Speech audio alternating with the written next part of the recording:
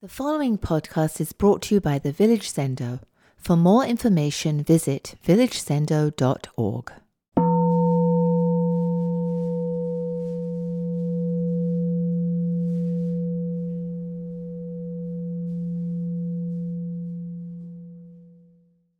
Good morning, everyone. It's really a pleasure to see everyone this morning, and such a full Zendo at the Village Zendo, and those here in the Pulse, and everyone online in all our different time zones. Here we are all together in this time, and yet for some people, this time is an earlier time, and for some people, this time is a later time, but we're all together in this time right now. And we call it here January 20th. Saturday, January 20th is the words we've assigned to this time. And it's a cold Saturday morning. And I've said it before, but I'm really struck by the radical nature of what we do when we do this, how revolutionary it is to come together and share observation of our breath, this miracle of a human form that we've been gifted with, that can take in oxygen and put out carbon dioxide, and the fire next to me can take in oxygen. It's kind of just a miracle, really, when you think about it, this time we take to just observe our breath. And we say our breath, but it's all of our breath, this shared breathing that we have. And this morning I was walking up our slight hill to the Zendo. My breath was caught in the air. I could see it right there in front of me. And, to think that it was just that small amount of, condensed, visible air is not the truth. It's so much more than that. Each breath, the whole world.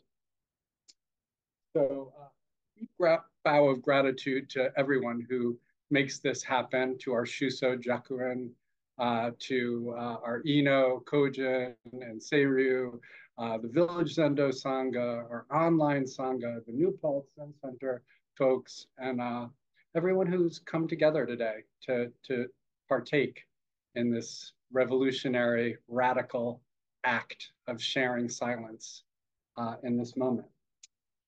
So we've been studying Uji this period, this Ango period, this period of peaceful dwelling. Uji was the fascicle chosen by our Shuso and our abbess to study. And I think it can seem very daunting at times. Dogen can seem so inaccessible and so poetic and obscure and just not graspable.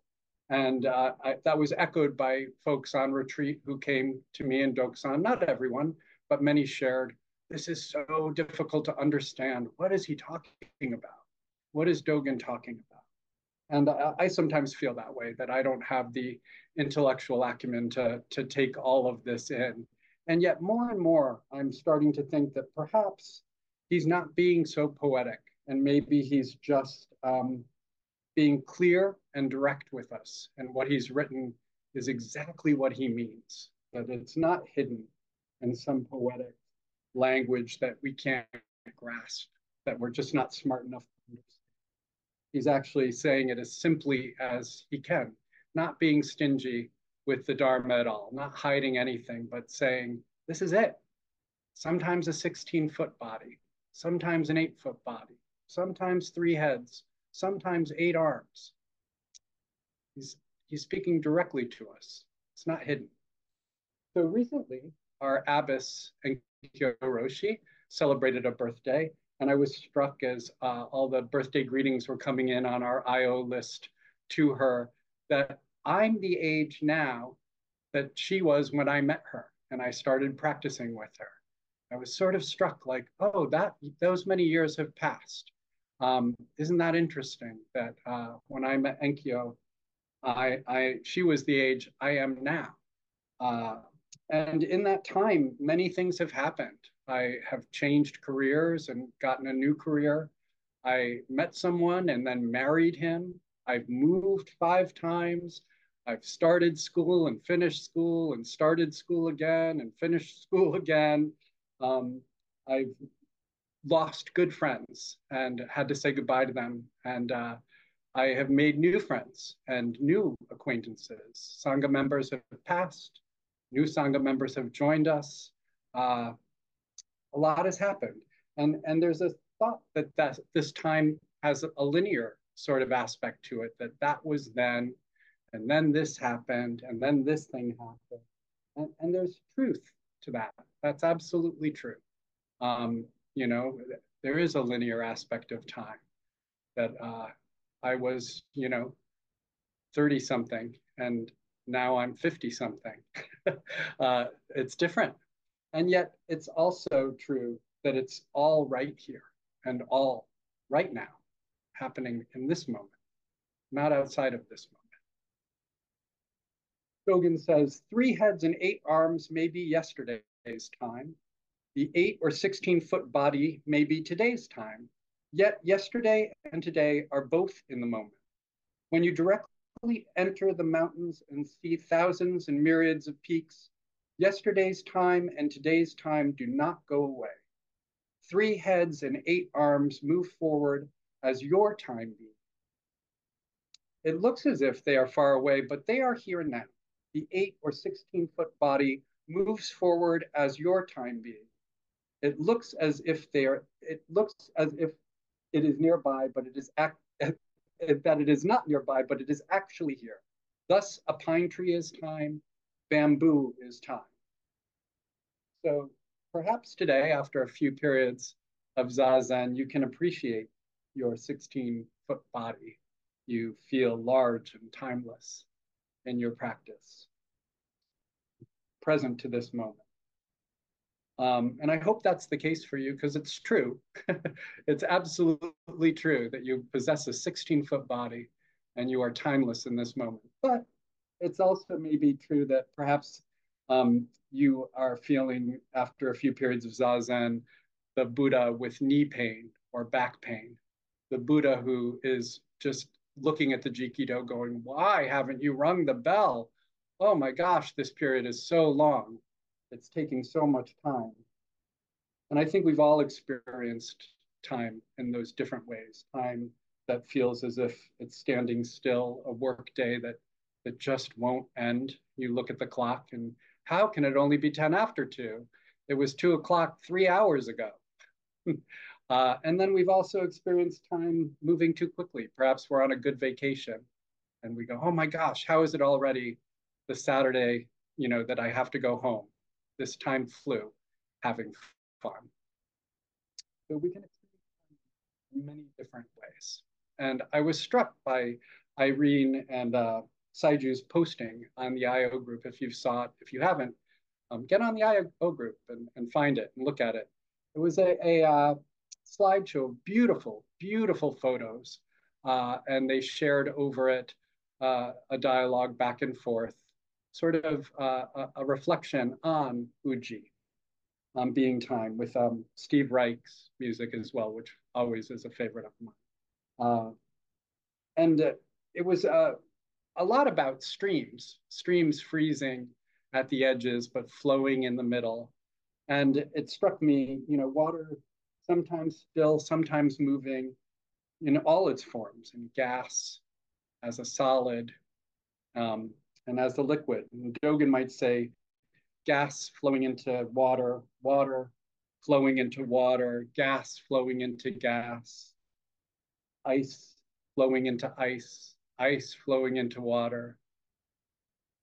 So things as they are, in the state that they are in, not wishing for them to be in another state or striving to be in some other state, but recognizing that the state we are in is perfect. And I remember meeting Roshi in an interview quite some time ago. I think we were on Varick Street, and I was in a state, I don't know, heartbreak, something. I honestly don't remember what it was, but teary and very, emotional. And Enkyo Roshi said, "How are you right now?" And I was struck because my first thought was, well, can't you see? I'm a hot mess. What do you mean, how am I right now?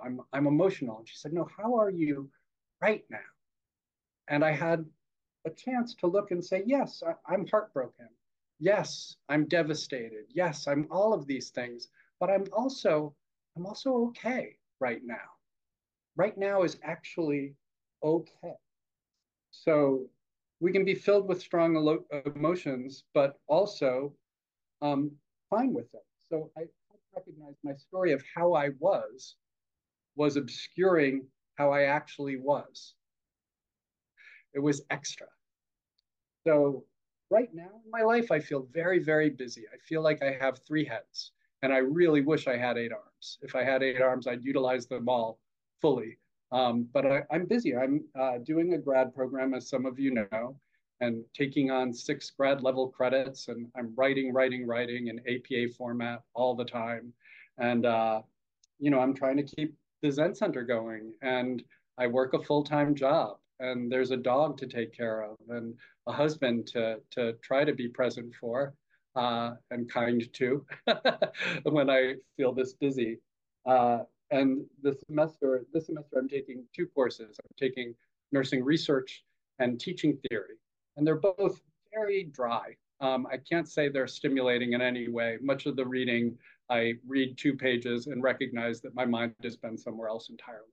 And I have to go back to the top and go, what did I just read? And reread it over and over and over. But recently, in one of the readings, in my teaching theory, they brought up Heidegger, Martin Heidegger, and his book, which is called Being and Time.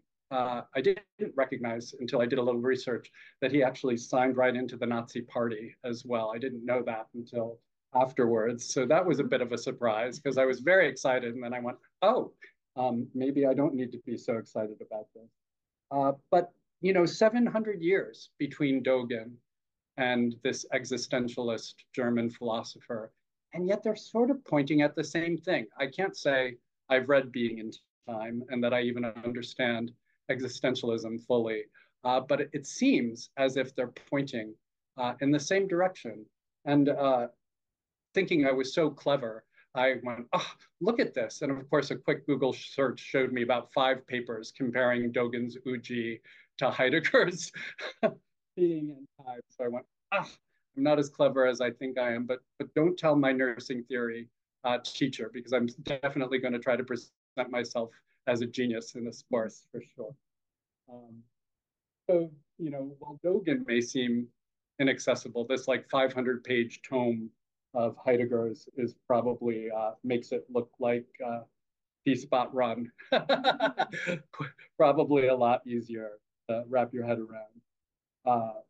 So in my busyness, I was reminded of a koan that I love, and I think someone just spoke of this koan recently, so sorry if I'm bringing it up again, but Yunyan was sweeping the ground, and Dawu came by and saw him and said, too busy. And Yunyan said, there's someone who isn't busy. And Dawu said, if that is so, then there's a second moon. And Yunyan held up the broom he was sweeping with and said, which moon is this? So we've had quite a bit of snow here in New Paltz, probably a little bit more than you've had in the city. And as our driveway here is quite long, we have to have it plowed. So we've hired a new plowing company, as I was displeased with our last plow guy who tore our driveway up quite a bit. But I think it's this company's done the same. So it's a losing battle when you have gravel driveway. It just gets torn up by plows. But they've plowed our small little parking spot between some trees where we parked for the Zendo, got plowed in. It was a great place to push all the snow from the driveway. So I can't really fault the plow driver, but I recognized on Wednesday, oh, it's my responsibility if people are coming to sit tonight to go shovel that out and clear out a space for cars to park. And so I'd gotten up to the Zendo and was surprised by how much snow there actually was. And the sun had barely come up. I knew I had to get to work, but I also had to make it so that people could come and sit that evening. And so while I was shoveling away, stories came up. This sucks. This is too much. Why do I have to do this? I wish it was another time. I wish it was spring, and then I wouldn't have to shovel. There were all the stories that came up. And then I looked at my shovel and I said, which moon is this? And I just picked up the next shovel full of snow and I put it to the side. And I got the next shovel full of snow and I put it to the side. The story was still there. The story was still a little bit like, shoveling. And yet I could be present for the shovel.